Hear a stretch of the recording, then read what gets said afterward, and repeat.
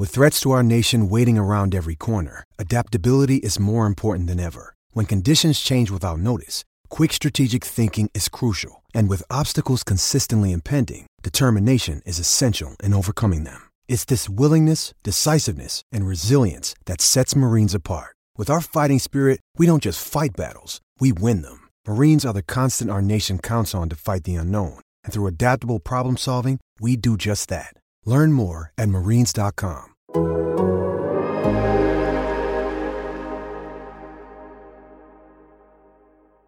Hello and welcome to the Game Theory Podcast. I'm your host, Sam Vecini. We are presented by The Athletic. Today on the show, it's the second part of our yearly NBA win total over-unders podcast. I'm here with good friend of the program, Robbie Calland. How many years in a row have we done this? It's got to be like 4 now, 4 or 5? Yeah, 4 or 5, something like that. So a delight every fall.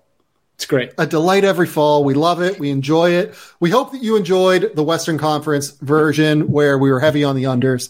I don't know if that's going to change here because I think that my big overarching thing about the league I'm realizing is I think that there are a lot of tightly bunched teams. Mm-hmm. I think that the bottom outside of like the way bottom, so like from 26 to 20, they're all competing. They're all like pretty good teams and they all have a chance to like steal games here and there. From 20 to, 6 or 5 or so, there are a bunch of great teams there that I think are going to be vying for playoff spots, vying for play-in berths, and like probably in that 40 to 50 win range somewhere. And I think that what I'm recognizing is that I'm coming back toward the middle on most of these numbers. Like I'm coming toward like the, 40 to 45 win number. It feels like a lot of the time. Yeah. I mean, I think, and if you look at the standings last year, it's kind of how it shook out. Like you just had a bunch of teams in that just over 500 range. I think there were 6 teams that won 50 games, which felt like a lot. Like when I look back, I was kind of surprised, but there was also nobody that won. There's the 160 win team. You had the Suns, but there were a bunch of like low 50s teams. And I think it's just indicative of what the league is right now, which is pretty, like you said, competitive at all of the tiers. I think there's less separation between some of the tiers right now. But also at the same time, I think when we're talking about over-unders, you eventually have to find the people who are going to lose these games. Because if you're going to be optimistic about a lot of these teams, somebody's going to fall short of expectations. And I think there's just some losses cooked in right now because I think the natural indication of fans is to feel optimistic about their team. So I think for win totals, you're usually going to have more unders than overs just because fans want to bet on their teams over, just from a public perspective. And so it's usually a good sign if you have a few more unders than overs on the card, but we'll run through it. Let's get after it. Yeah, and wasn't there a point where like people did a study on player props, and it was like you could make money just by betting the under blindly system on like every player prop because of injuries at the end of the day? Right. Yeah. And there's just like because the thing is with win totals, there's so many. There's just enough that'll end up as like a crazy high variance that it knocks a bunch of others down. Like you just have somebody smokes their win total by 8, and you knock 3 teams down by 2. Yep. And that can be enough to swing it, and so just naturally that tends to be what happens. Yeah. Okay. Let's dive in. We're going Eastern Conference NBA win total over unders. We're starting with a team that's near and dear to Robbie Calland's heart, the Atlanta Hawks. Yeah. Robbie covered the Atlanta Hawks for a while. Mm-hmm. Grew up in the Atlanta area, right? That's a correct fair sentiment. The Atlanta area. This over-under is 46.5. They acquired DeJounte Murray this offseason. They did. Lost Kayvon to the Sacramento Kings, who, by the way, we didn't talk about getting Kevin Huerter with the Kings. Right. He's good. I love Kevin acquisition. Huerter. Good one. Yeah. It's a killer acquisition. Not a lot of defense. He's not terrible at defense. He's okay. He's fine on defense. He's but he's like a fine team defender, and that's the problem in Sacramento is there's not going to be a lot of team defense. Anyway, it's a lot of Sacramento talk at the top of the Hawks section. Hawks are at 46.5. Feels right. I think I lean under, like we talk about 45 win. You just saw what happened in this NFL game. No, what happened? I don't have it up. Oh my goodness. The Chargers got down to the 3. Oh, sweet. And not my Chargers. Not my Chargers. Yeah, Justin Herbert just threw a interception touchdown. Oh, not my Chargers. 99. That's very Chargers, though. That's extremely Chargers. That is Phil Rivers somewhere felt a disturbance in the force. That's some Phil Rivers stuff right there. 99-yard picks. Okay. Oh my God. Okay, let's go to the Atlanta Hawks though. As you said, number feels pretty close to me. I think that's right. I wouldn't bet this number at all. No. And by the way, again, I'm not allowed to bet for people who don't know, but we do this because it's fun. It is. The Hawks won 43 games last year. It's worth They noting. did. They were really bad on defense, really good on offense. I'll be honest. Do you have any worries about like the DeJounte Trae Young pairing? Like this has gone like under the radar that the Hawks traded like $1 billion first-round picks for DeJounte Murray, who has 2 years left on his contract, and like might not be an ideal fit with Trae Young on offense. So I wrote about this when they got traded. And the thing I wrote about was their success is dependent on how much Trae Young gives here. The problem is Trae Young has never shown a propensity to want to do that. Now, I think it helps that DeJounte Murray is a guy that he clearly wanted. They're clutch guys. They know each other. I think there's a better chance that Trae cedes some of that offensive control. But I think both of them were in the top 5 of pick and roll usage last year as a pick and roll ball handler. And here's the issue with that. You can't both be in that on the same team. Like most of what DeJounte's production was as a pick and roll ball handler. Well, guess what? Trae Young's a little better than him at that. So like, how do you find the balance? But the problem is if Trae Young's running a set as a pick and roll ball handler, DeJounte's spotting up. He's a 32, 33% 3-point shooter. He's not a threat. He's condensing. If that's how you run the offense, you got worse offensively by trading Kevin Huerter for DeJounte Murray. Like, they didn't trade them specifically for it, but that was part of the reason Huerter is gone. You got worse offensively because DeJounte Murray is not the same threat. They're going to have to be creative.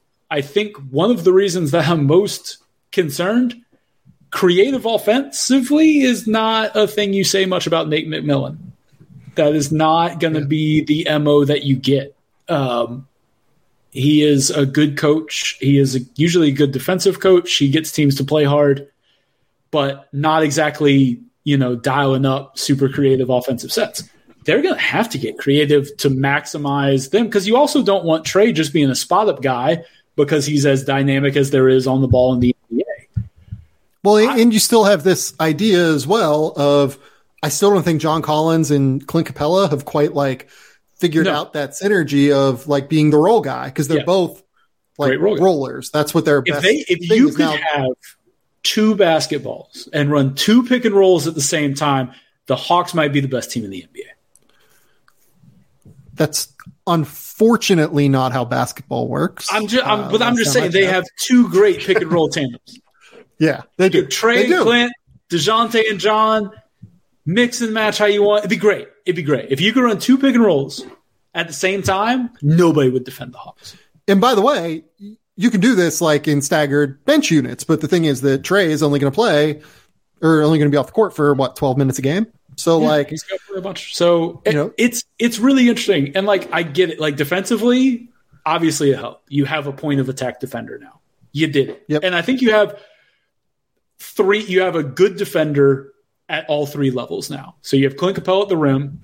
You have DeJounte Murray on the outside. And you have DeAndre Hunter, who I still think is a solid wing defender on the ball.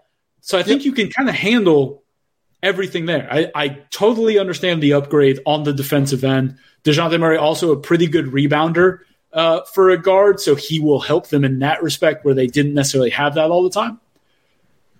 However, the offense thing is really like, can they still be an elite offense with this grouping? And that's a genuine question. Like, I'm with you. Like, if you have DeJounte Murray, Trae Young, DeAndre Hunter, or Bogdan Bogdanovic, John Collins, and Clint Capella all on the floor, that's going to be your closing lineup. either Bogdan or DeAndre, like that's spacing gets cramped with that group pretty quick, especially if Trey's on the ball. And you just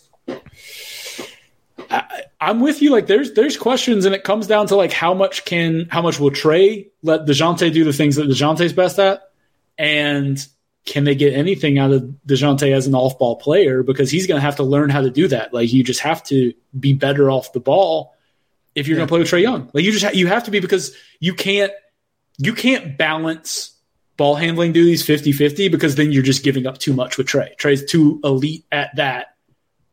As a passer, as a shooter, as a scorer, as a finisher, he's too elite at that to say we're going to split this thing. No, yeah, like Trey is genuinely one of like the best offensive driving forces, like maybe in like league history that are under 25, right? Like he's phenomenal. I mean, I don't think that's an exaggeration. That's how good Trae Young is. He's an incredible offensive engine, and. Yeah, I don't know how DeJounte complements that, but like I can see it. They working, should be better defensively, though. But they're going to be better defensively. But it's like how much better do they get defensively? How much worse do they get offensively, especially in key moments? Yeah, it's tricky. I think they're probably right around this number. I think I might lean under, just because I think there's some other weird variables there. Like they've been they keep trying to trade John Collins. They just keep doing it, and I don't quite get why. I guess it's because you're just in on Capella, and like you said, that fits weird. But like John Collins is a really good basketball player, but John Collins is good. They might trade him at some point. Here? Like he's really, really good, and he's not even on like a deal that cripples you. Like he didn't get a max deal because nobody had. John Collins makes like $20 million a year.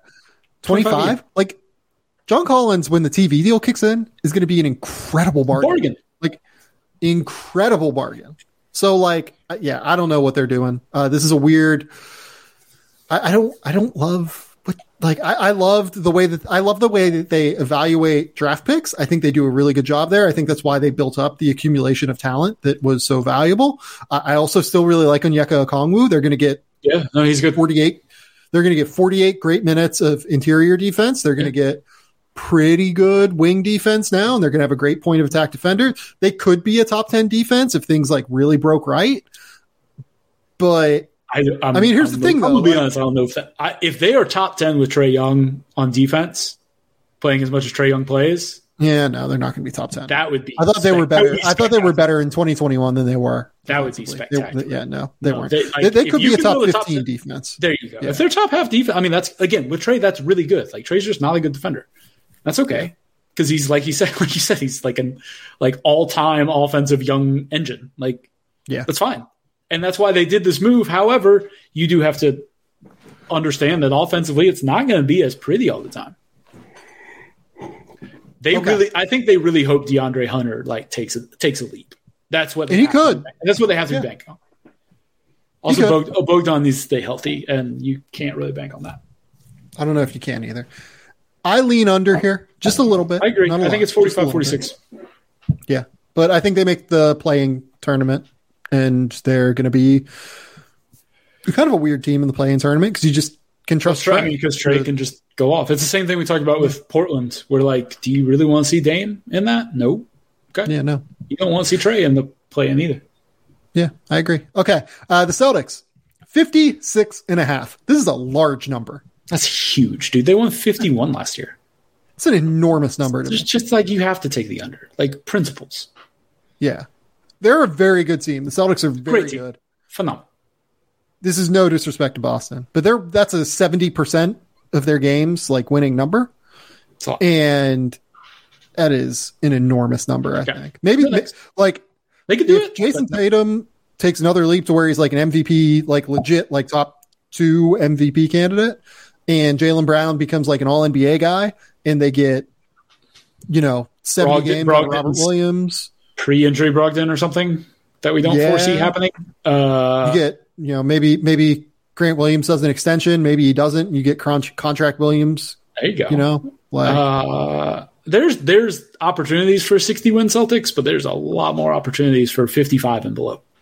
Yeah. Just because it's hard for everything to go right like that. It's really hard for that to happen. Yeah, this is an under for me. I'd put it on the board. Yeah. I don't know if it's on the board for me. It's close. I'll put it on the board.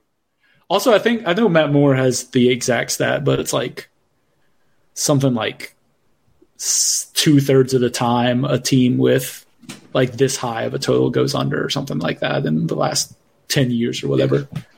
I believe that. I definitely believe that. Do you know when the last time the Boston Celtics won 56 games was? I assume KG era. It was, yeah. It was 2010, 9? 2011 season. Okay. Yep. They won 56 on the dot. Then which would be under.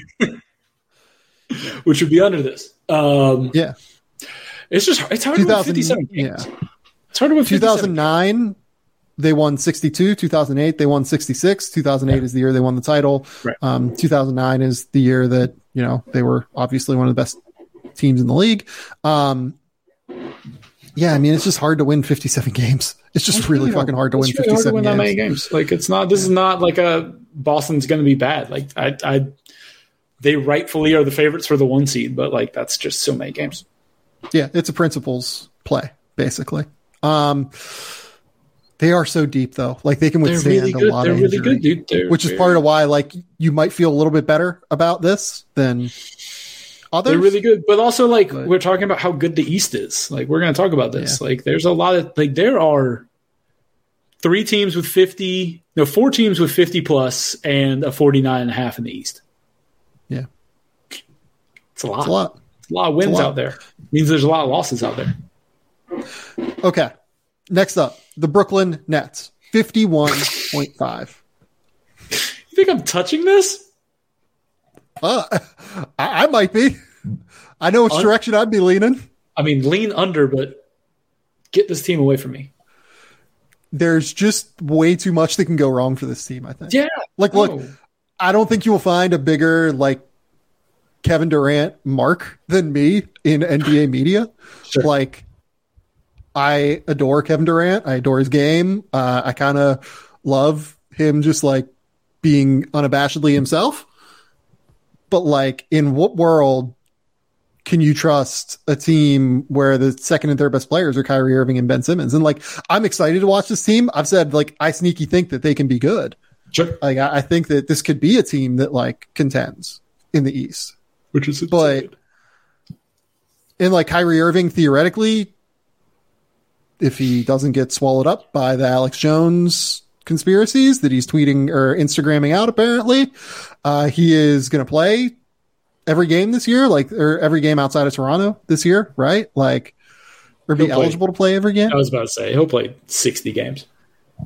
Yeah, I mean, look, Kyrie Irving over the last 3 years has played 20, 54, and 29 games. Even early in his career, he was someone that would miss 20 to 30 games, 51, 59, 71, 75, 53 in his first 5 years. Yeah. He just is someone that tends to miss games here and there. And they need him pretty desperately on this roster. Yep. I am concerned. And this is before we even get to, we have no idea what Ben Simmons is going to look like. No idea. And by the way, I think this number is on it if this team is healthy. I would say that this is a good number if you could tell me Kevin Durant's going to play 70 games, Kyrie Irving's going to play 70 games, Ben Simmons is going to be exactly who Ben Simmons was before whatever happened to Ben Simmons happened. I would say that this number is right, 51.5. But you can't tell. You're not believing that happens anywhere close to most of the time. I don't think so. So this is an under for me. This is just this is a principles under, and this is on the board for me. Okay. I'm still just I'm scared off of it enough by the talent, but I get where you're at. I think the roster is better than where it's been, and is I guess where I'm at. I think they had a decent offseason. Yeah. We obviously don't. Again, there's everybody's a question mark. What is TJ Warren? He hasn't played in 2 years. What's I don't. And by the way, I just went on the podcast with Cole Huff and said TJ Warren 100 to 1 to win 6th man of the year. I dig it. I just there's so many questions for me. I see enough possibility for this to go right, but like I don't know if they have the right staff to get this to go right. Like they want to fire everybody. They want I don't know how you come back from this, but if there's anybody who is, I guess, defiant enough to do so, I think it's KD. Scares me enough. I agree. Like it's an under because there's a lot of outcomes that are under this. I'm just scared of putting it on my board. Yeah.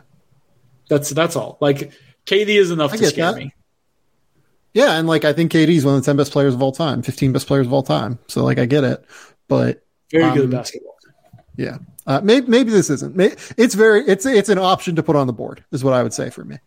There's just too much that can go wrong here. I think as much as I am fascinated by this team. I think they have a lot of talent, and like Royce O'Neal's an interesting acquisition. TJ Warren, you're going to get a full season of Joe Harris, hopefully, right? Like, there's quite a bit here to be excited about. It's just like, I mean, I just don't know that I trust everyone involved here. Yeah. Okay. Let's go to the Cavaliers. 47.5.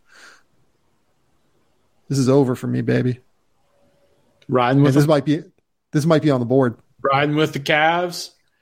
Yeah. I like it. Like they won 44 last year and had some real injury issues. And then you had Donovan Mitchell, you get Ricky Rubio back. Because that was a problem. Like they didn't have the backup ball handler once Rubio went down was a real issue. You got a great front court. You've got, it's hard. You'd be hard pressed to talk me into the under on this. And this is our super number, by the way. So, yeah, by the way, this is not on BetMGM, which is where all these numbers come from. This is off the board at BetMGM. Superbook number is 47.5. The Cleveland Cavaliers are one of two teams in the NBA. I've said this previously on the podcast, that have 3 2022 All-Stars on their roster in Jared Allen, Darius Garland, now Donovan Mitchell. Mm-hmm. None of those guys are Evan Mobley, who is their best asset. Like, arguably, like the linchpin of everything that they do, especially defensively, with the way that they were able to play 3 bigs last year. This team won last season. Oh, no. Herbert got hurt? Yeah, he went down. 44 games last year. Yeah. So you're telling me that I need 4 more with Donovan Mitchell? Yeah. I only need 4? I'm good with it. I'm riding. I'm riding the Cavs. This team is so deep. Like Dean Wade is like a super valuable player. I think that like there are teams that should like look to acquire Dean Wade. He's a like mobile defender. He can shoot. Dean Wade, like somewhere, like you could tell me Dean Wade is like their second or their 5th starter, or you could tell me he is like out of their rotation because they're so deep. Like they have Robin Lopez, they have Kevin Love, they have Chetty Osman, they have Karis LeVert is still on this roster, by the way, is like an awesome 6th man option. Kevin Love their second 6th man of the year option, like last year. Well, like that's they're a loaded team, and Ricky Rubio's back. Moving Karis LeVert from guy you have to depend on to like create constantly to microwave off the bench is such an upgrade in terms of what he's being asked to do and comfort for him. Because he really was not great towards the end of the year for them. Like after they acquired him, like he had some struggles because like he had to carry a big load, especially when Garland was off the floor. If you can not have him tasked with that much creation, like that's big. Hi, dog. Yeah. So yeah, no, let's throw it on the board. Cavs over. Talk me into it. I'm in. Okay. The Hornets, 36.5, Robbie. Can I throw a fake trade at you here? Just off rip that I've been just mulling over in my head and need a platform for. Oh God. Here we go. So here's my thought. we've been trying to ship this Miles Turner business to Charlotte for years now, just as a collective of NBA Twitter, right? It's not happening. We need to move on. However, it doesn't mean we can't get Miles Turner involved in a trade that sends somebody to Charlotte. Okay? Here's what I'm thinking. Gordon Hayward goes to Indy. And there's other pieces that are going to have to go into this, picks and everything. I'm an idea man. I don't finish the drill. Okay. This is where the general manager, this is where Kevin Pritchard and them, they get paid, Mitch Cup, they get paid the big bucks for this. Sure. Hayward goes to Indiana. The Pacers get their reason for fans to buy tickets, right? Miles Turner goes to Chicago, who needs more defensive presence on the inside, needs less of a post scorer because you have DeMar DeRozan, you don't need Vucevic taking post touches. And you send Vucevic to Charlotte, where they get more interior scoring, which they need with Miles Bridges gone. I think we fixed some problems with everybody here. Now, obviously, I think there's more pieces and stuff. I think Charlotte probably would like a little more coming back in this. Indiana would like a pick from somebody. But I think we fixed some issues that Chicago has with their roster because Vucevic and DeRozan just butt heads too much on where they want to be on the floor. Turner can space the floor in a way that Vucevic also does, but you're kind of wasting Vucevic if he's just a spot-up guy and he doesn't feel involved. Like he's a guy that needs post touches. But DeMar DeRozan's better at that than him, or you want DeMar on the ball more. So you get Miles Turner there. They get a rim protector, which they don't really have right now. Pair him with the Paul on the wing. You got some good defense. You got some mojo going. Lonzo on the perimeter. Caruso. I like what we do for Chicago there. Indiana, you keep building some picks. I don't know who. Somebody, probably Chicago, ends up sending a lotto protected first in this thing. And then Vucevic goes to Charlotte, and you just kind of embrace being a good offensive team, but you take some of that burden off Alonzo because he can create in the post. Anyway, that is the trade that should happen. This is staggering, but this trade actually works via the trade machine. Look at me. I came up with this in the shower 2 nights ago. Why am I thinking about this in the shower? Can't tell you, but I have no idea how you did this, but you did do it. I think it makes sense for a lot of parties. So I think the Pacers would want something. I don't know how much about. Picks. I think they get a pick from Chicago and maybe a second from Charlotte. I don't think Charlotte gets better here because Gordon Hayward actually becomes important because of the Miles Bridges thing. I understand that, but I think it changes a little bit of the dynamic, and you can just go ahead and start shifting towards younger. I don't know. I'm an idea man here. I think Chicago definitely comes out ahead on this, which maybe I should post this in the Bulls section. Maybe it's instead of Hayward, maybe it's do you want to give up because the money wise you have to, it's got to be, unless it's Terry and PJ, which they might think is too much. You can do Oubre too, can't you? I always forget about him. Yeah, you can do Oubre and PJ or something to Indiana maybe, but I don't know. I'm percolating. Yeah, well, here. What if it's Oubre and PJ Washington to Indiana? Yeah, I like that. I just know Indiana's been in the Gordon Hayward sweepstakes forever. So I'm not sure if they just want to sell some tickets this year. So Indiana gets Oubre, Washington, maybe a pick for Miles Turner. I think a pick for Turner. I think not a good pick, but a Chicago lotto protected something. Maybe a couple seconds. I don't know. I'll be honest. I don't know what the value of a first round pick is anymore after this offseason. I am completely lost. DeJounte Murray got 3. Rudy and Donovan are getting 5. I'm lost. I can't tell you what the value of a first round pick is anymore. The dollar is plummeting. We are in a recession in the draft pick economy. And draft pick economy. We're losing our minds, and we need to go. I mean, the gold standard needs to come back. Is basically what I'm saying. I don't know that this works for what it's worth. I'm semi-intrigued. I don't know. I'm just throwing something around. I feel like we need to shake things up. I will say I like the idea of Vucevic to Charlotte. I think it works. Because they do need more shot creation and they need helps center. LaMelo out. They also need defense and but here's the thing, but you're not going to get somebody that fixes all. That's why we've been trying to get Miles Turner there forever, but clearly that's not happening. This is my thing. We keep trying to get Miles Turner to Charlotte because we're like, look, he protects the rim. Like, isn't that what you need? And they keep going, no. And so I'm trying to come up with something else. We've been trying for years. How many years have I heard Miles Turner to Charlotte rumors? At least 2 or 3. I'm tired of it. We're going to get Vooch down there. We get him back to the Southeast Division. I think that revitalizes him a little bit. I think he needs to be in a place where he can demand some touches. I think it's good for everybody. So this is all hypothetical. The roster as it currently sits in Charlotte, I am not enthused. No, it's not. It's not good. This is an under. So on 36.5. I got us derailed off the start here.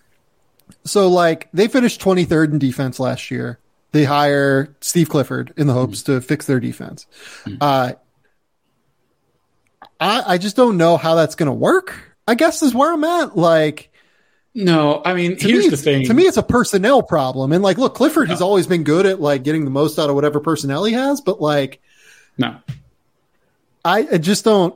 I don't see the personnel on this roster to you lost your second best player for nothing because he did despicable things. That's the thing. Allegedly. Sure. Let's make sure and cover our ass. But cover our ass. There's a lot of evidence of it out there, and it's there's a reason he's not signed. There's a reason he's not signed. It's gross, and let's just speak fair about that. But that's the thing is if you lose your second best player.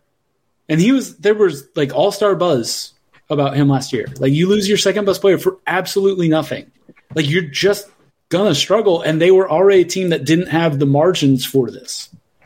They were already a thin team, particularly at secondary scoring creation. Like you said, I think there's a chance that they sell off some stuff. I don't think they want to, but I think they're in a position now where they kind of have to consider it. I don't think they ever want to. I just don't know where the team is going. And they were going to build around LaMelo and Bridges, and now you can't do that. And I really don't know where the pivot is. I just don't, but I think it has to involve you start shopping stuff like that. That's the idea of if you want to try to be competitive, that's the trade idea. But there are trades out there where that's not the case, where you're moving Hayward or you're moving Rozier to somebody who needs a ball handler, looking for a 6-man type that's a contender and wants to move a pick for him. There's moves they can make to get considerably worse. I don't think they want to because the idea, the thing is LaMelo is not the type of guy that you want to put through a rebuild, right? That's just, it's not going to go over necessarily well, but I don't know where they go that you don't it's such a miserable position to find yourself in as an organization to think that you're on this trajectory and have it completely derailed. And I don't think they know, which is why I think they've been stagnant this offseason. I certainly don't know where they go, but just looking at this roster, it's not good. The issue I come back to is I have no idea where they get secondary scoring from. Terry Rozier is a good scorer. Gordon Hayward is a good secondary ball handler, can average, 15 to 18 points a game, let's say. LaMelo's obviously going to be a 27-7 guy like he was last year. Maybe he improves a little bit and gets a little bit better. But you're relying a lot on Kelly Oubre maybe, for shot creation. He averaged 15 a game last year. Behind him, I don't know where the scoring depth comes from unless James Bouknight is much better than what we saw last year or didn't see last year, given that he barely played, which to me, kind of says something. Yes. Charlotte just drafted Mark Williams. So I don't even know that they're in the market for a long-term answer at the center position. They might see Mark Williams as their long-term answer. How about a team that's drafted a center in the first round every year for 5 years? Love that. I mean, it's been Mark Williams and Kai Jones and keep swinging. They took Nick Richards and Vernon Carey in the second round and gave them guaranteed picks. And PJ Washington plays minutes at center, right? So no, they just keep drafting them. kind of funny, honestly, in like in a tragic way. A little bit tragic, I think, but like, yeah, I'm skeptical of where this entire thing goes. I guess. Yeah, I think to me it's an under. I lean under. It's a big drop. Like they won 43 last year, which kind of surprised me. And new coach, like, but the new defensive-minded coach that look like Clifford's an incredible defensive mind, but like his teams weren't that creative offensively, and like LaMelo like thrives on that like open court creativity. I don't know. I'm not enthused about this roster, I guess. It's like I said, like it's just a bad situation. Like it's a bad situation it was already like murky, and then you literally take the second best player away. Like it's just, I don't know what you even say about it other than like it's a lean under, but I don't want to. I just don't want to play anything on it, but I definitely wouldn't invest in the optimistic view on them.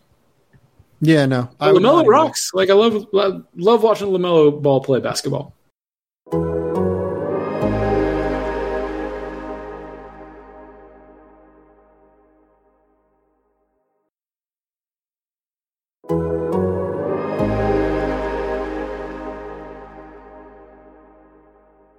Chicago Bulls, 44.5. So it's worth remembering with this number that Lonzo, it seems like, is not going to be ready for the start of the year. Yep. They won 46 games last year.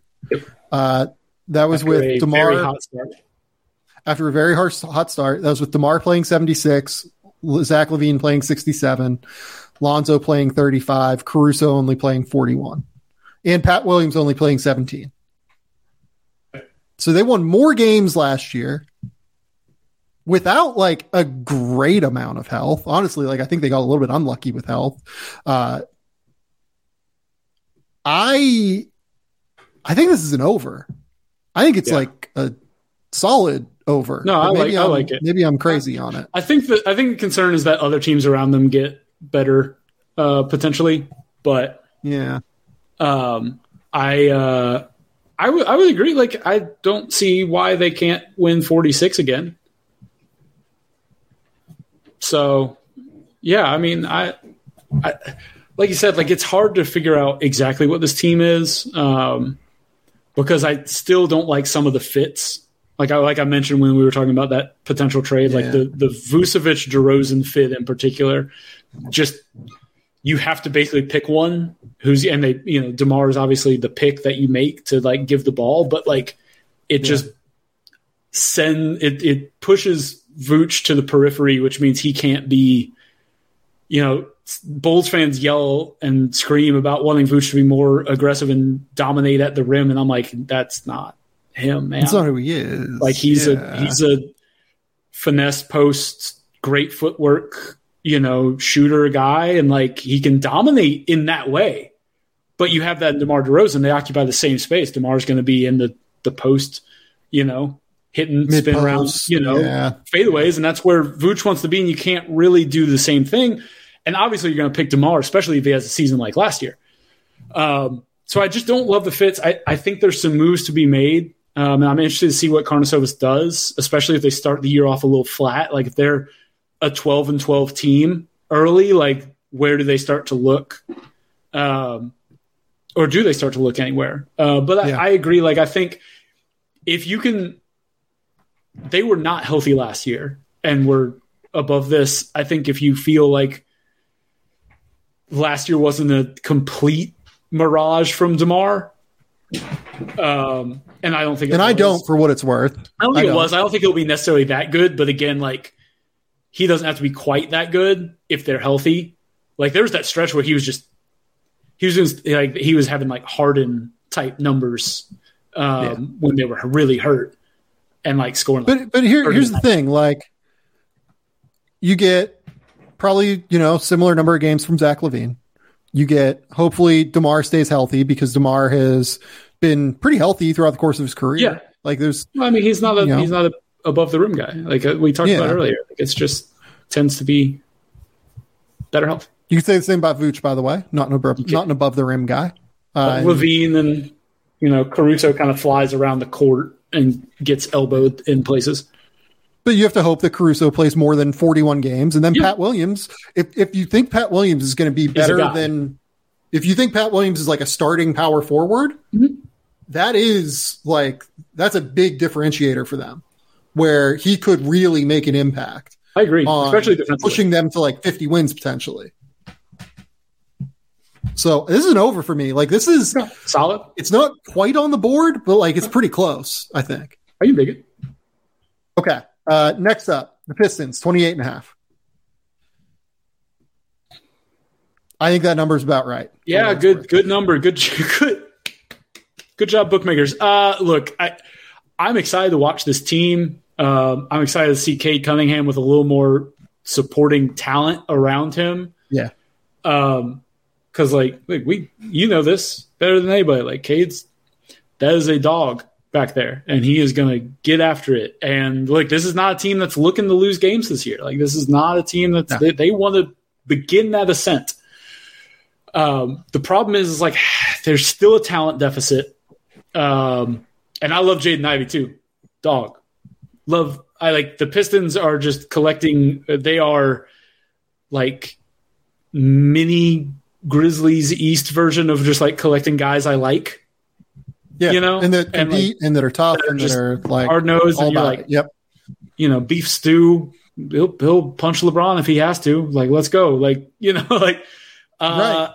I am buying what the Pistons are building. I am not trying to touch this number. I think they could win 27 to 30 basketball games next year. I don't think they're a playing team. And here's the thing. Like if they play well to start the year, I think that there's a good chance that they go above this number and end up like potentially around like 34. Okay. If they don't play well, like by the time February rolls around and they're like completely out of the playoffs because the Eastern Conference playoff picture is very good, do you shut guys down because you want to get in the mix for Wemby? Do you want to get in the mix for Scoot Henderson? Do you want to get in the mix for, you know, X, Y, and Z at the top of the draft, Cam Whitmore, right? Like, I think that there is going to be there's a potential decision to be made for them given where they sit in the Eastern Conference hierarchy, unless Cade just completely goes takeover mode from game one this year and averages like,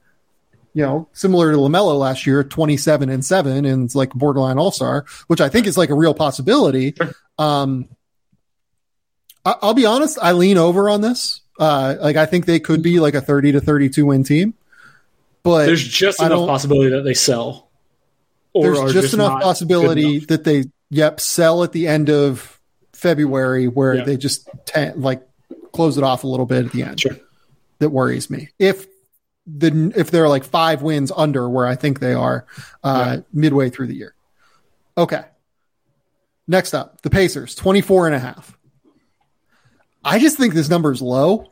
It feels low for a team that doesn't have like they still have talent. Like they still have guys you like. Like obviously Miles Turner's future is always in flux, but also like I don't think they're going to trade Miles and just get nothing back for him because I don't think there's like a draft pick heavy package out there necessarily for Miles. Right.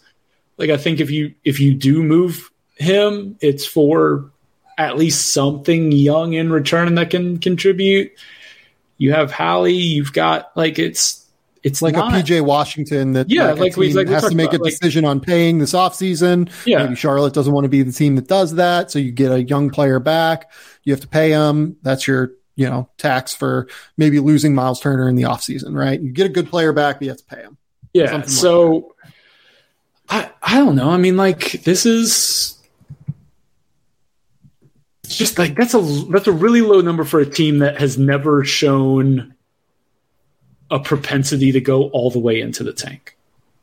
And it's a really low number. It's a really low number for Tyrese Halliburton, I think. And Benedict Mathurin, who I love. Ben can play. I love Ben. I saw Ben at Global Camp in Chicago in 2020. Yeah, 2020, right before everything shut down. Watching that dude, like, I think he tried to dunk on every big man at the camp. Yeah, super competitive. Like that's like an underrated thing about him. Like he's a competitor. He's a hyper. Like he wants it. Yeah. And like you put him with Hallie and like they're going to try. Like it was kind of like what we talked about last year with like Cade and the Pistons. Like Cade's not, if you have Cade on the floor, like he's not going to let you just like sleepwalk through things. Like he's not afraid as a young guy to call you out on stuff. And like, I think you have that with Hallie and Ben. Like they want to play. They don't want to get embarrassed on a nightly basis. And I think they'll be good enough enough teams will sleepwalk through to Indiana, Naptown. Yeah. Enough teams are going to think that that's a freebie, that if they're trying, they could get 26, 27 wins. I lean over. I don't know if I want to lock it up, but it does feel low. I just don't want to bet under this with this team. I will say, like, they embraced the losses last year. Well, last year they did. Yeah. They sure. Like, they lost their last 10 games. Sure. And, like, this was a team at one point that was 19-33. They ended up 25-57. Yeah, that's fair. Like, that's fair. They could like really kind of get into this and kind of turn this number to where it gets to be bad. They were 12-16 through 28 games last year. Like they weren't. I remember. I was like, what's happening here? This could go bad. This could go. This is a stay away. This is a stay away. But I think more often than not, they end up over. Just based on having enough talent to be competitive nightly. But okay, I'll retract my statement that they won't tank. I don't think it'll be a purposeful one. Sure. Like if they move Miles Turner, like this gets questionable in a hurry. Yeah, that's fair. Like if they just get back draft picks for Miles Turner, like again, I just don't know where that. Like, I just right now, I just don't know where that deal is out there, but maybe it exists. So. And like Rick Carlisle, like is a great coach, and they have Halliburton. Like I agree with your premise. I think your premise is right that this team like probably will never purposefully tank. It's just that like if they trade Miles Turner, they really might not be good enough. I guess my thing is like I feel like it's last year the Rockets won 20 games. And they were like, them and Orlando were the worst teams in the league. And it's like, but like, I feel like we don't have the days where teams are winning like 18 games, like we don't have like that level of tanking right now. Like there's nobody trying to be in a 13-win team. And so it's like, maybe it's a 22-23 win team, but I don't think they missed this by a ton. Like, I don't think there's a place they go where they miss this by a lot. That's why I lean over. But again, I mean, not playing it. You've made your point. Yeah, you're right. Like there hasn't been like to win 19 games, you have to win 23% of your games. Yeah, less than a quarter of your games. Like there hasn't been like the Rockets in 2021 were pretty close to that, like disaster level. The Warriors in their like super tank year where Steph was hurt, like they were pretty close to that number. And it probably would have gotten worse. Yeah. Like the Knicks in 2019 were really bad. You just have to go all the way into it. And like, I don't know. I believe in the Pacers having just enough talent. Chris Duarte can shoot it. I don't know. The front court's pretty bleak beyond Miles though. You're right. Yeah, I mean, like I'm a Terry Taylor guy, and I enjoy Isaiah Jackson and his athleticism at least, but I don't know if they're quite ready to like lead a 500 team necessarily. No, but that's okay. You don't have to. You just have to win 25 games. Yeah. Okay. The Miami Heat 49.5. Am I going to bet the Heat under again? Probably. I'm not. I'm in. You're in? You're in on Heat culture despite the fact that they have a worse roster? Only like, I mean, they lost like PJ Tucker. But I mean, I guess PJ's that's a big meaningful. Part for them. Like that's meaningful. Like I'm not going to lock this up, but I'd lean under. I think there's just better teams in the East than them. But they do, again, they play hard in the regular season. It matters. So like Jimmy Butler is probably going to play somewhere between, somewhere around 60 games because that's about what he plays every year. He played 57 last year. Tyler Hero played 66. We might get contract year Tyler Hero. We got Bam Adebayo, who only played 56 last year. Yeah. And my hope would be that Bam stays healthy for the full year. If Bam stays healthy. And Bam wants to be DPOY really bad. Yeah. Like if Bam stays healthy, this should be pretty doable. Sure. Yeah. I mean, I kind of buy Miami. Like, I think that this is just a cultural thing where you buy this team and you should feel good about them. And like, why would you worry about a team that's led by Jimmy Butler, Kyle Lowry, Bam Adebayo, like just hyper competitive dudes that are like going to compete every single night they're on the court and win NBA regular season games. Yeah, it's funny. It's like I don't feel great about the Heat, and like Kyle Lowry did not look good in the playoffs, like all playoffs. Like it wasn't just a conference finals thing. Like he was not good in the playoffs, but like maybe that doesn't matter in the regular season if he can be, kind of back to normal, and maybe he just gets tired towards the end of the year. But I'm a little worried about Kyle Lowry taking a step back. I'm a little worried about like some of the guys that kind of popped last year, maybe coming back to earth a little bit. Don't you dare say that Max Strus is coming back to earth. Just saying Max Strus and Gabe Vincent might. Just a little bit. See, but like, so here's my thing. Like Miami's like track record of development is pretty good at this point, right? Like sure. They've done a good job of. Yeah, and I think they're guys like Caleb Martin also like is a find that was valuable for them last year. Yeah, I just think they're good enough. Like at the end of the day, like I trust this team to win games. Like, and I trust the human beings involved here. I guess maybe you're right. Like, I'm just leaning because there's so many teams that are like high up here that I don't know. I could be wrong. Here's the other thing. Like if Jimmy Butler is not like assuming Jimmy Butler doesn't suffer like a major injury. If Jimmy Butler plays 70 games, they go way over. Oh yeah. No, yeah, you're 100%. 100%. Like I'm not locking it up. I'm just a little lean. I think over for me. The Milwaukee Bucks 53.5. So I'll just be clear on Milwaukee. Milwaukee is the team that I just have the most confidence in every single year. I said over last year. We did this last year. And, but it took like Chris Middleton missing 16 games, Drew Holiday missing 15, all of it. Giannis missing 15, Brook Lopez missing the entire year, Grayson Allen missed 16. Like they had a lot of guys miss games here and there, plus the Brook Lopez factor. I think that doesn't really quite happen this year. They also hopefully get Joe Ingles back like mid-year. Yep.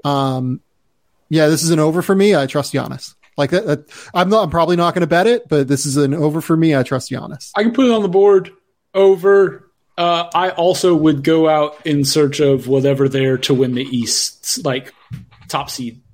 If there's a top seed thing out there, Bucks number 1 seed would be on my list. Yeah, they won 51 last year. Like, and it felt like they had a mediocre season. Yeah, over. I think over. I think over is safe here. We can kind of mode. I don't even know that like we need to talk about that one extensively. No, I think it's self-explanatory. Because here's the thing: this team last year was 14th in defensive rating. If you get 55 games out of Brook Lopez, I would venture that they're top 10 pretty easily in defense. And I feel good about their offense because their offense is run by Mike Budenholzer and has Giannis Antetokounmpo. Like, there's just not really a reason to worry about that. So if you get normal injury luck here, I think that this team wins 54 games pretty comfortably. Yeah. That's kind of it. Okay. Next up, the New York Knicks, 39.5. This is the one where we're going to get yelled at, Robbie.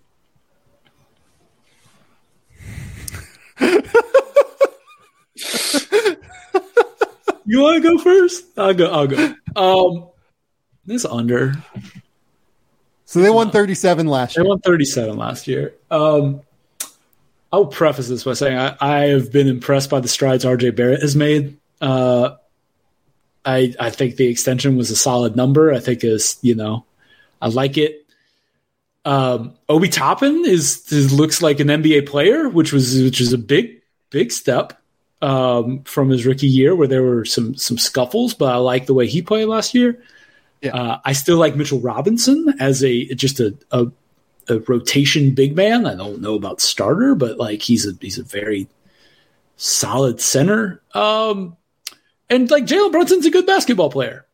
However, they're just outgunned, man, in the East and really against most of the West. Like they're just not good enough. It's a talent deficit. Like there's not much you can do. And we're deep into the Thibs era, which usually historically does not go well. Like we're deep. What year is this? Is this 4? 3, 4? This is year 4. Correct. This tends to have a taper off effect. The message starts to get like the guys start tuning out they worked really hard to get Donovan Mitchell and then didn't. And like, which like, again, I don't even know how that would have worked. Like, I don't think they were necessarily wrong not to give up a ton for Donovan Mitchell. Like, I don't like, especially since he signed Jalen Brunson, I don't know how that backcourt would have done much. I just like you better hope Julius Randle has a big bounce back is all I'll say. Like, you better hope that is somewhere in him to get back to that level. And I'm just skeptical of that. And even if RJ Barrett is very good, which I think he very well might be, I don't think they have enough firepower to compete in the East night in, night out. Okay, here's the case. Here's the case for the over for the Knicks. Okay. This team won 37 games last year. They did? They weren't a disaster. Like, it was disappointing because they had like a home playoff series the year before, but they weren't a disaster. Yep.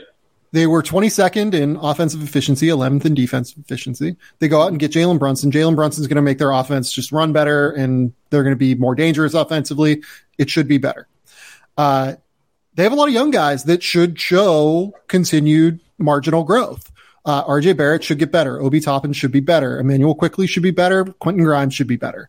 Mitchell Robinson just turned 24. He should be better. Like, a number of guys here. They also go out. They improve their roster. They get Jalen Brunson. They get Isaiah Hartenstein, both of whom like should be pretty useful for them. Professional center.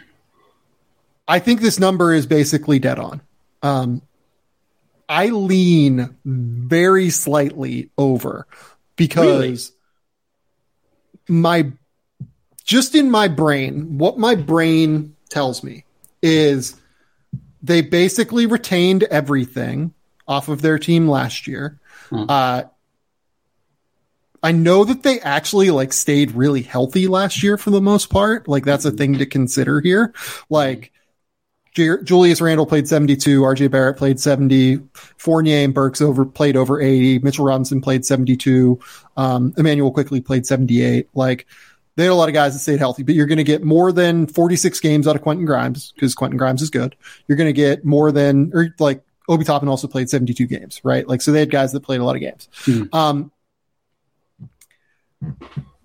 But you're going to get all of these guys that are hopefully healthy this year. Like, we haven't seen injury problems with any of these guys really in the past.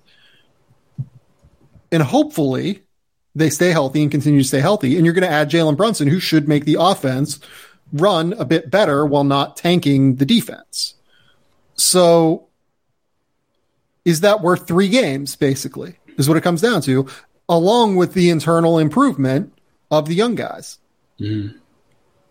I kind of think yes, acknowledging that not all of this happens in a vacuum because, like, the Eastern Conference is going to be better this year, and it's going to be harder for them to find wins. I think the number is dead on, is what I would say. And I lean very slightly over, but I think the number is right.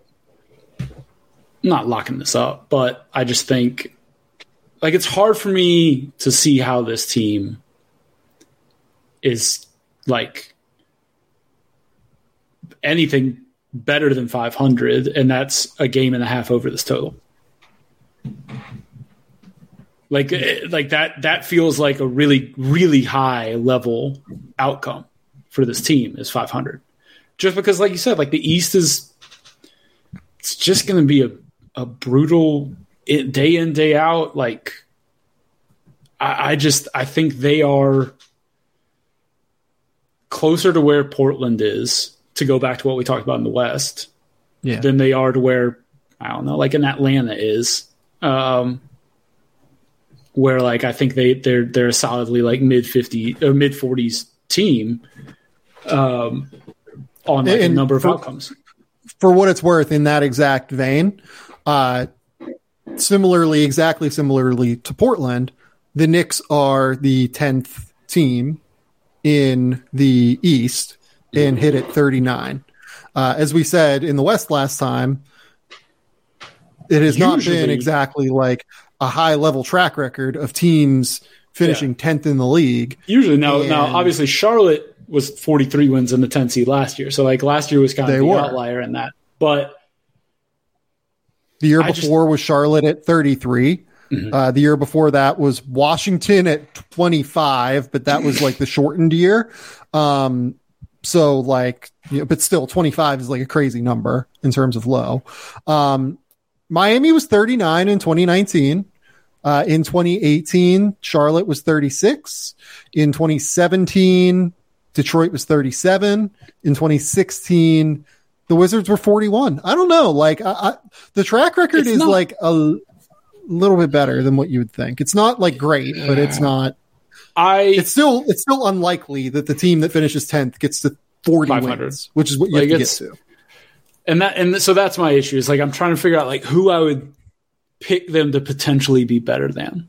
And I just think and I think it spells out in the kind of the way that the win totals are this year is like there's a pretty big gap between like it's the Bulls at 44.5 is the next lowest team. Like there's a pretty sizable gap. And like if you're talking about team talent, like the Bulls are pretty much better than them in a lot of ways. So it's just like for sure. I just think there's a talent deficit, and it's not to say that they don't have some guys. It's just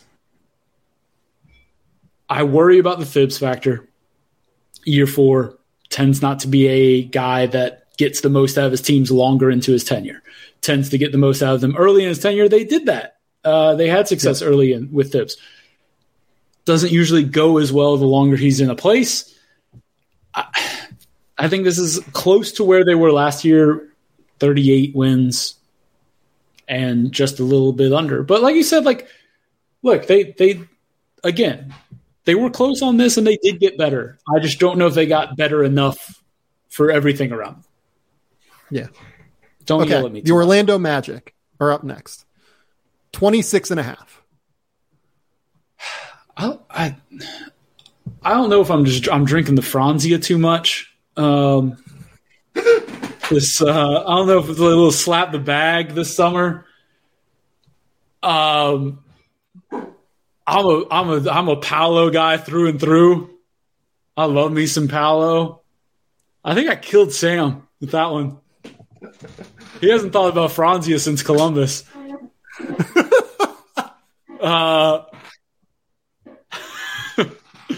If Franz is going to start hitting threes and people are going to start tweeting Franz is slapping the bag. Slap the bag.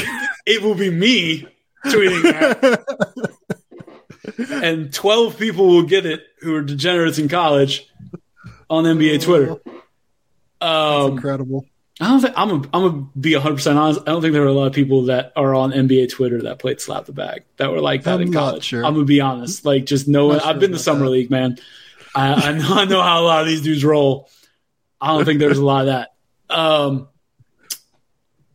Look, man, I'm so intrigued by this Magic team. I don't want to bet it, but I feel like I want to be optimistic about them. But it is a 5-win jump to get over this number. It is.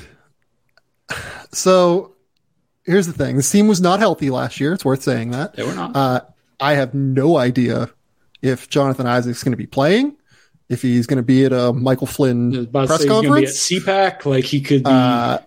I don't know. Like we just literally, we know nothing about what's happening with Jonathan Isaac, it feels like. Last year, though, Wendell Carter missed 20 games. Mm-hmm. We had Jalen Suggs miss half the season, basically. Mm-hmm. We had Markelle Fultz only play 18 games. Is Suggs going to be back for the start of the season? I can't remember where his injury status was. Yeah, I don't think there's an issue there as far as I know. So they should hear me out. Should be better. Yep. Obviously, Franz played like the entire season, and like a king. I don't know if, because of course he did. The Franz, Paulo, Wendell Carter front court should be incredible. Love it. Like, should be awesome to watch. Love it. And should like be able to play at a really high level. And here's the other thing. That trio in the front court should unlock Markelle in like a pretty real way if Markelle is playing the point. They can also push the pace, finally. And he can push the pace. They can push the pace because they have 4 guys at the very least on the court at once that can handle the ball and dribble up and down the court. Markelle Fultz is going to have space to drive and get into the mid-range, get to the basket, which is what he excels at now. Really high-level passer playmaker, like averaged 5.5 assists with almost like a 3-to-1 assist turnover ratio. Markelle's a really good defender. I actually kind of like this roster. Like, I'm going to be real. Like, I think that this roster is like, let's go. I thought you were setting me up to say something about like an under here. Like, I thought you were like trying to like build them up and then knock them down. I love that. Like I did with the Knicks. Like, I thought you were doing what I did with the Knicks, but like, I love that you're, let's go. I'll be honest. I think we get a Jalen Suggs bounce back. If the shot comes back at all from what it was in college, he should be much better. I think Orlando. He's also a really good defender. Mm-hmm. Franz Wagner, good defender. Like Wendell Carter, smart positional defender. Paulo, I got some questions, but like when he's locked in and engaged, is fine. Certified and like big and can move his feet. I did not know. I had not seen Paulo in person until summer league. That boy's beefy. Big guy. That is big guy. Shoulders. Yeah. Like he's one of those. Him and like DeAndre Ayton are the 2 guys that like have come in the league recently. Goodness. That like when you are near them, you like they have like a physical presence they carry about them that's different than other guys. Like I've talked about this before. DeAndre Ayton, greatest posture in the NBA, elite posture. That dude is 7'1" and stands 7'2". Impressive. Yeah. Makes you feel like the small. Like I've done interviews with him. I'm 6'2", and I've never felt as short. And like I've been around Shaq. He just stands like another level of tall. Paolo, he's listed 6'10". That man feels like just being around him. He vibes are much bigger than what he's listed at. Yeah. Like him going up against Jabari was eye opening in terms of who had the NBA body right now. Oh yeah. That's Paolo. It was like for sure. Yeah. It's like, wow. Okay. Paolo's ready right now. And like, again, like if you're talking about like the young teams that are going to take a step forward, like that helps. Like, the draft is not necessarily about that, but he's going to look better this year than a lot of guys because that dude's ready to play 70 games in the NBA physically right now. He is not going to be worn down. Yeah. I think that also helps. I think this is an over. Let's put it on the board. Let's be Magic optimists. Honestly, let's do it. Let's put the Magic on the board. Let's do it. Yeah, I'm here for it. Like, just for fun. And guess what? We'll play slap the bag if they go over next year. We're slapping the bag at Summer League. Slapping the bag at Summer League. Oh, my goodness. When the Magic go over next year. It's going to be slapping the bag at Summer League 2023. Orlando Magic over 26.5. I don't even know if that's a hashtag. I don't even think we can hashtag it, but we can do something. The Philadelphia 76ers 50.5. I have no real idea what to do with this number because a lot of it depends on what James Harden is. Sure. Like my immediate reaction is over because I think that part of me thinks that like they might not totally care about the regular season. They might just like kind of coast through and get to the playoffs because that's really all they're going to be judged on. But part of me also thinks Joel really wants an MVP. And part of me thinks that Tyrese Maxey is ready for a jump. And like, here's the other thing. James Harden. Well, like also James Harden was only with them for 22 games last year. Yeah. Or 21 or something like that. I can't remember what, but like was not there for long last year. So they didn't get like a ton of, value out of him and still won 51. So I like adding DeAnthony Melton. I think that was an underrated acquisition. I think that was a really good use of a draft pick. You know, like if you're talking about like a team right now that needs to win. Yeah. I thought that was a really nice draft night move. I'm still kind of surprised the Grizzlies did that, but obviously they want to clear some space for their guys. But wanted to clear some space for David Roddy. There you go. Hey,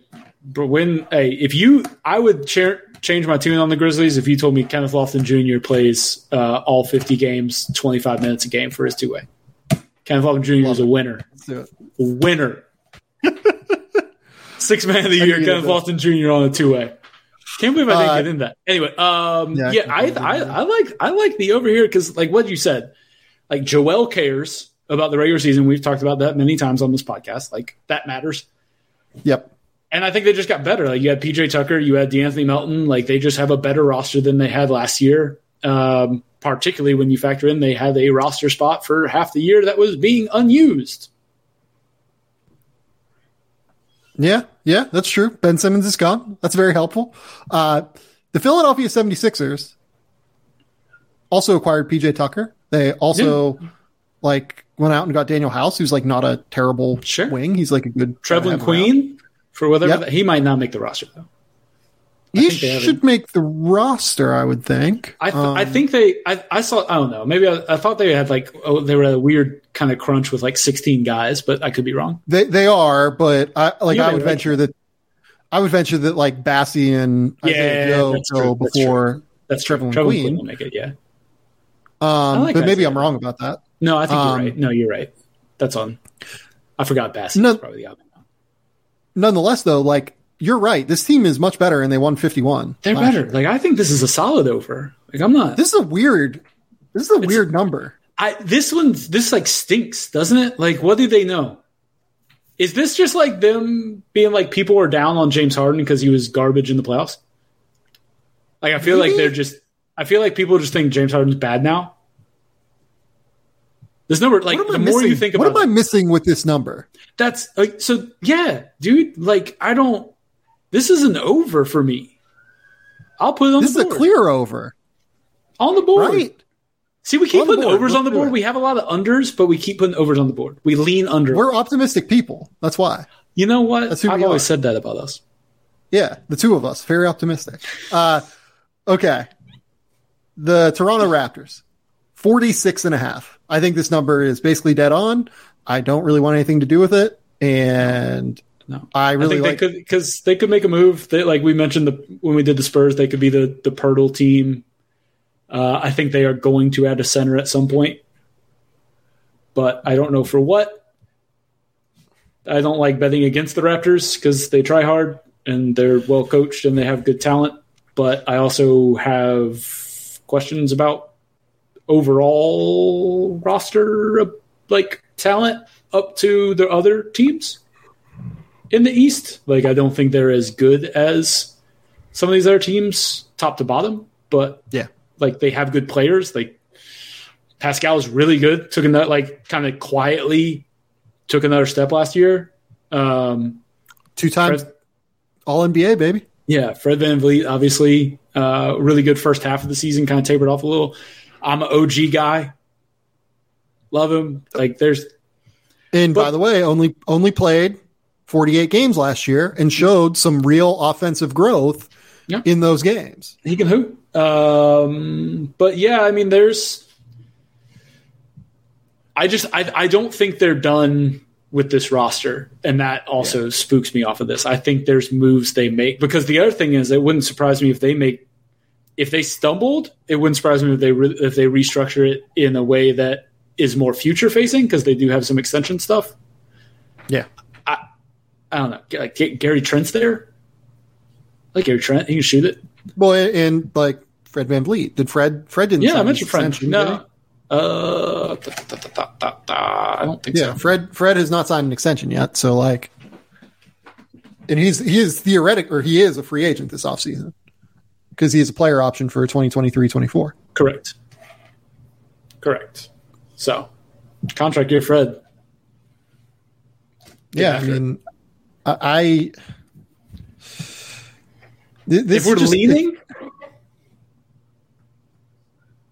Yeah, go ahead. Where are you leaning? I think this number is like dead on. I have so many overs. I think I have to lean under. Yeah, like 46.5. I'm gonna say 40. I'm gonna say they're a 46-win team. They won 48 last year. I'm gonna say they're a 46-win team. I think there's 2 losses out there from a couple better East. Yeah, I'm gonna say they like so here's the big thing. So part of the reason they were so bad last year is their bench was terrible for like a big part of the year. Mm-hmm. And theoretically the moves that they made this offseason, getting Otto Porter Jr. I like that.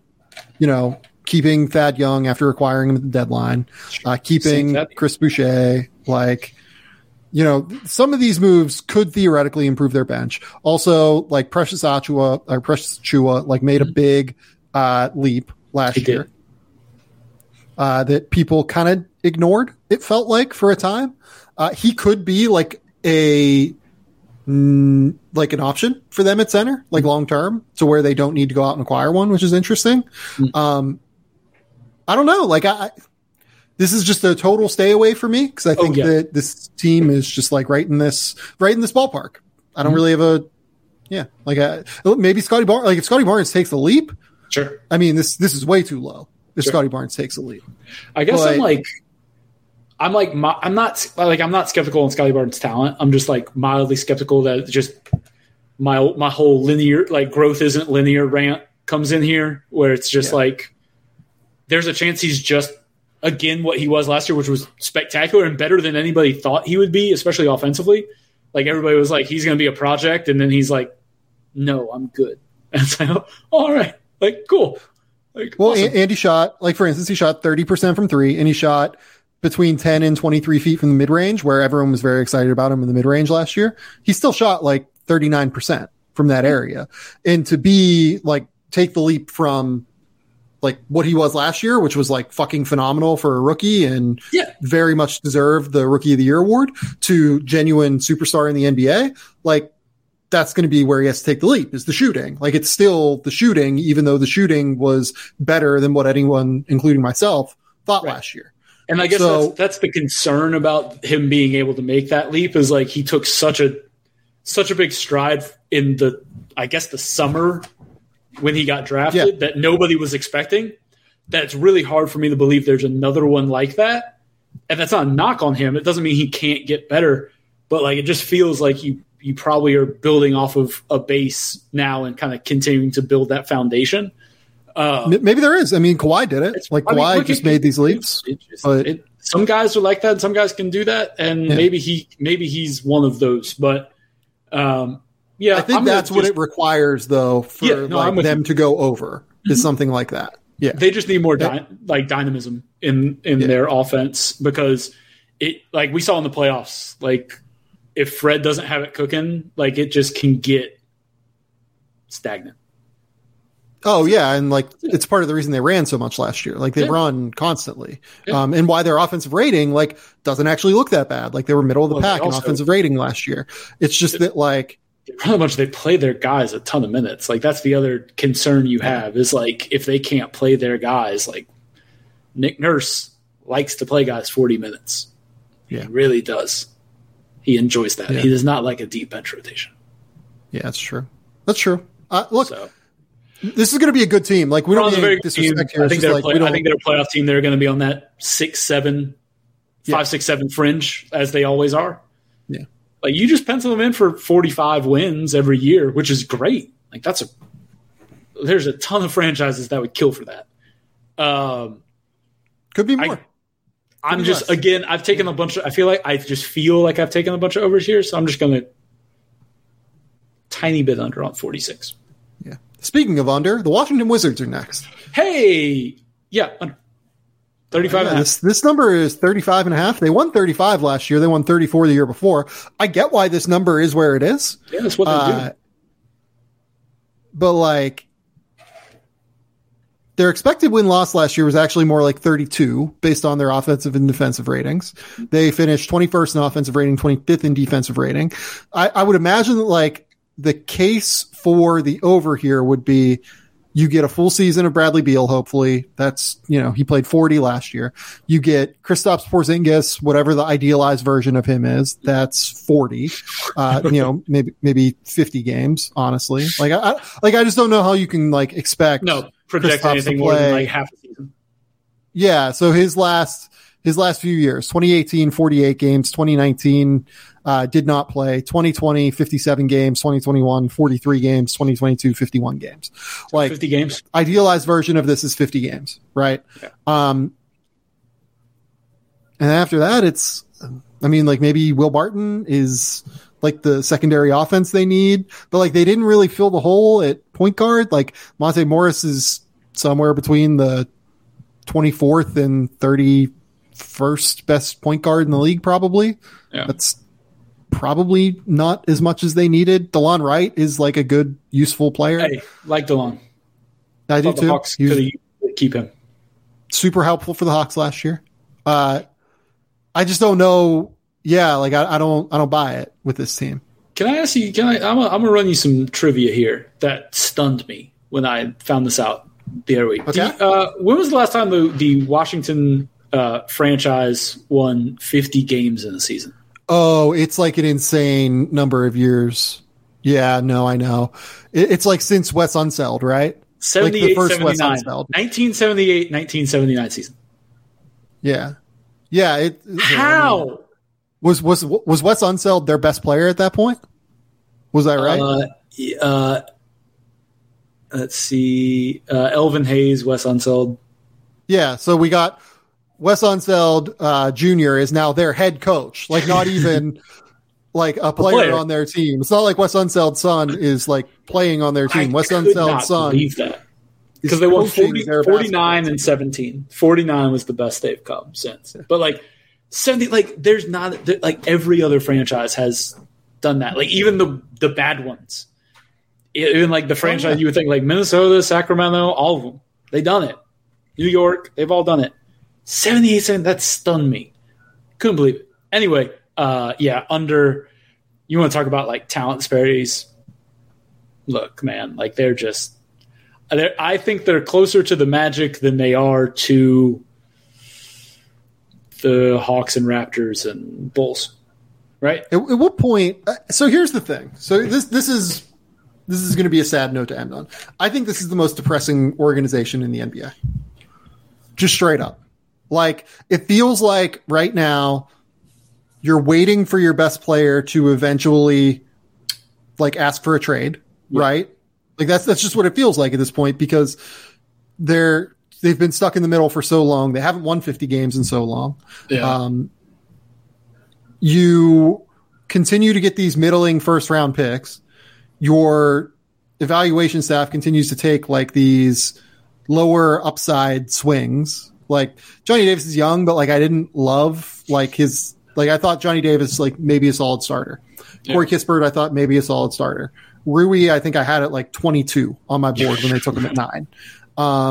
Denny Avdia, actually, I liked the Denny Avdia pick, but I thought Denny Avdia is a solid starter.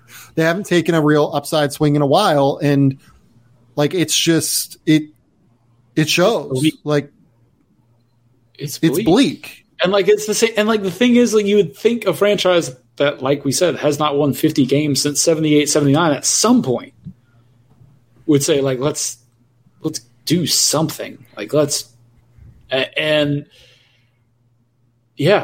just, I don't know. And the thing is we talk about, we don't know where Charlotte goes from here. What does Washington do? What's the path? What's the 5-year plan? 3-year plan? Let's say 3-year plan at Washington. It's very obvious they're just not going to do it. Well, right. It's trade Brad. Yeah, the very obvious path here is to trade Bradley Beal, bring in picks, bottom out this year. Do it this year. So that you have a chance of Victor Wembanyama, Scoot Henderson, those guys. They decided not to do that for reasons beyond my comprehension. If you're ever going to do it, this is the year to do it. Especially with only a few other teams going down that road. Yes. You'd have a pretty good shot at one of those 3 at the 14% odds. You could get there pretty easily. Because like the other thing is like you could get something for like Kyle Kuzma is like a valuable asset to like trade. Yeah. Like right now, like you could get something for him as well. Yeah, Kyle Kuzma's good at basketball now. Like that's kind of gone. Like I feel like, you know, people know him as, like he wasn't quite good enough to be the starter. The runway bubble jacket octopus pants things like he did the other day. But no, Kyle Kuzma last year averaged 17 points, 8 rebounds, and 3.5 assists while shooting 45-34 from the field and from 3, and like actually is switchable and like useful defensively. Kyle Kuzma is good at basketball now. Just straight up. You could get something for him. You could get a pick for him. You could get picks for Bradley Beal. You could move guys. Like you have a few valuable guys. You do not have enough valuable guys to compete. Yes. And you're right. Like I think what is their best case scenario? Let's say Bradley Beal stays healthy. Everyone on their roster stays healthy the whole year, even though they have guys that like continue to get hurt, right? Like Kristaps, for instance. Everyone plays 80 games. They play well. What happens? They win 45 games?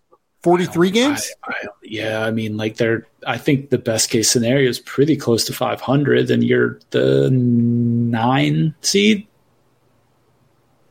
So what's the point, I guess, is what I'm saying.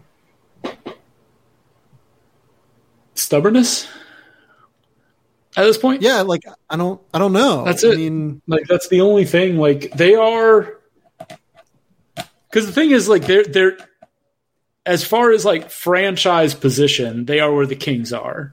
They just don't have as much of a fun team as the Kings. Oh, this team is I don't understand why this team's over under is higher than the Kings. The Kings are a better team than this team. Yeah. I'm just saying like franchise position in terms of just like what's the upside? Yeah. Like the Kings are in the same, like everybody's like, what are you doing? Like, why are you trading for Sabonis? Like I think it's going to be fun, but like it doesn't make them a playoff team.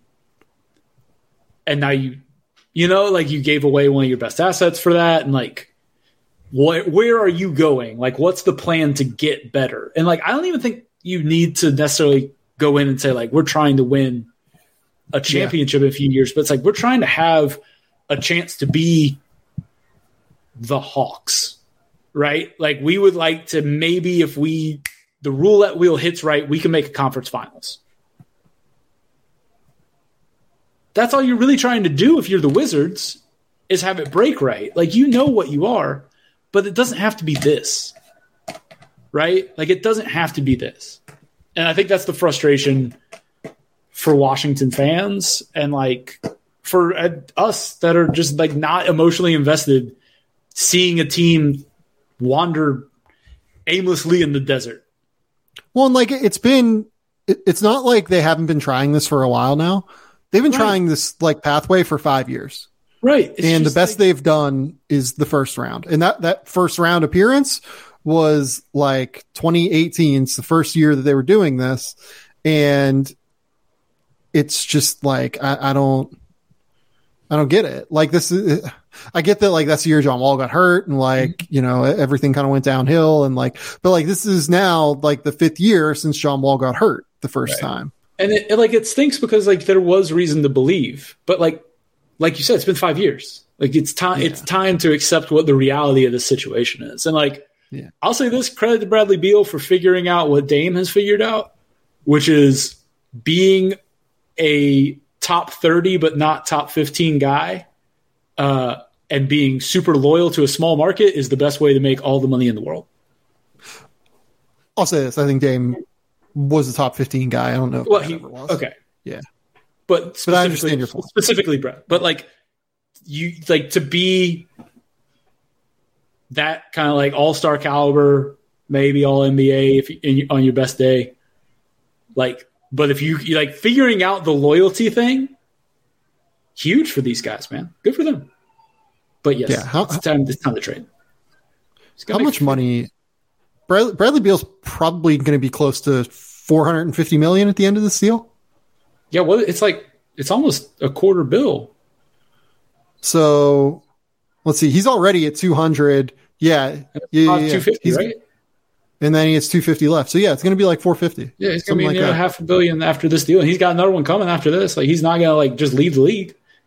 It's not. It might not be this high, but like he's not going to leave it. And like I like Bradley Beal. Like he's a very nice player, but he's. Oh, I'm for it. Like good for Brad, I think. Like yeah, 100%. But it is funny like how. Like if you just say like I want to be here, like these teams will do probably not the best for themselves to do it, because you hear so often I don't want to be here that they just are like, oh my God, somebody who likes us. Yeah. Yeah. And it's a sad spot. This was a depressing way to end this podcast. What the hell, man? I know. I didn't want like. What are we doing? We should have figured out a better way. We should have finished with the Magic.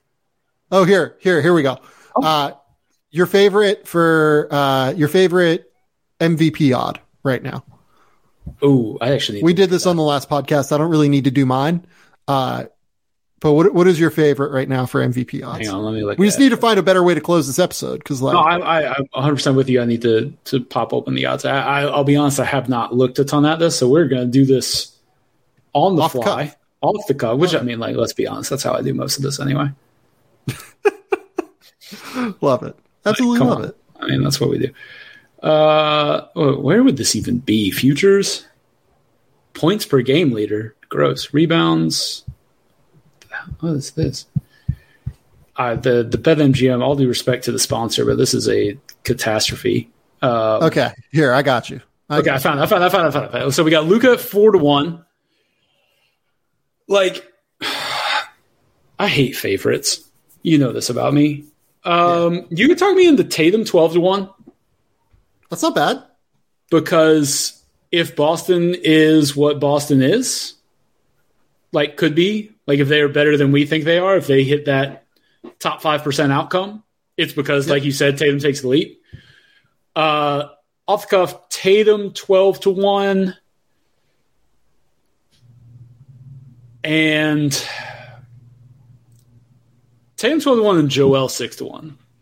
Yeah. Joel 6-1 is the one that I picked on the last episode. Wants this so bad. Yeah. And like Dallas could, even if Luka's great, Dallas might not be great. And let's say the Sixers are the 1 seed in the East and win 57 games. Okay. Yep. And Joel's what Joel was last year, basically. Yep. What's Luka got to do on a 45 win Mavs team to beat him? Triple double. Like probably triple double. It's got to be like 30-point triple double. It's got to be like 30, 10, and 9 at minimum. Which by the way, 30, 10, and 10. Like, is if he does that, he deserves that. Damn, it's like within the realm for Luka. Yeah, which is preposterous. Again, that's why there's a reason I didn't lock up the Mavs under, because if you look at the rest of that roster, you go under, and you look at Luka and you go, he terrifies me. He terrifies me. I want nothing to do with that under. But everything else, you go under. Yeah, man. I mean, look, like, and you know, nobody digs at this more than Matt Moore, and like he talks about it all the time. Like, voters would love to give it to Luka. Like, he is the next guy that the league would like to crown as the guy, and I think rightfully so. Like, he is the closest thing to LeBron that we have seen since LeBron came in the league. Like, those comps are not ridiculous. LeBron himself will be like, some of that stuff looks like me. So I think there's plenty going for him. It's literally like, does he show up and is he good for the first 20 games of the season? That's what cost him this past year, right? Like, I think he could. You're not going to catch me betting on the favorite because that's just against my entire ethos. Code? Yeah. You got to. A man has to have a code, Robbie. You have to. But I would not be like heavily investing in Embiid and Tatum. I just think those are the most likely non-Luka outcomes. Yeah. Embiid at 6-1 was the one that like jumped at me. I was like, yeah. I think here's the other thing too. Like you said that like voters would love to give it to Luka. I think that this year we're going to see voters would love to give it to Joel. Especially after how last year went. Yes. I agree. As long as Joel stays healthy, they win 54 games or whatever, and he's as terrific as what we think he is. Here's the other thing too. I think his like defensive ability actually went like underrated last year, weirdly. Like he was awesome on defense last year. It often does. Yeah. So, but that's I'm with you. Yeah, no, I'm with you. Okay. Our picks for the East. We have to kind of lock this down now. Okay. I said under for Nets. You were less sold. You just wanted to stay away. I'm scared of KD. If you want to put it on the board, I'll ride with you. I don't know. Cavs over is on the board. That's on the board. Hornets under is on the board. Yeah. Slap in the bag for Franz 2023 is on the board. Go. Over 26.5 for the Magic. Over 50 for the Sixers is on the board. I think that's good. That's 4. That's a solid 4. Gets us to 8 again. I like that. I like it. So Cavs over, Hornets under, Magic and 76ers over. But this is what I'm saying. We're locking up overs. I feel more confident on teams that are good. And then, but like, there's just enough, a lot of leans to the under. Yeah. Okay. Who are our West ones again? Our West ones are for the people. Nuggets over 50.5. Yeah. Rockets over 23.5.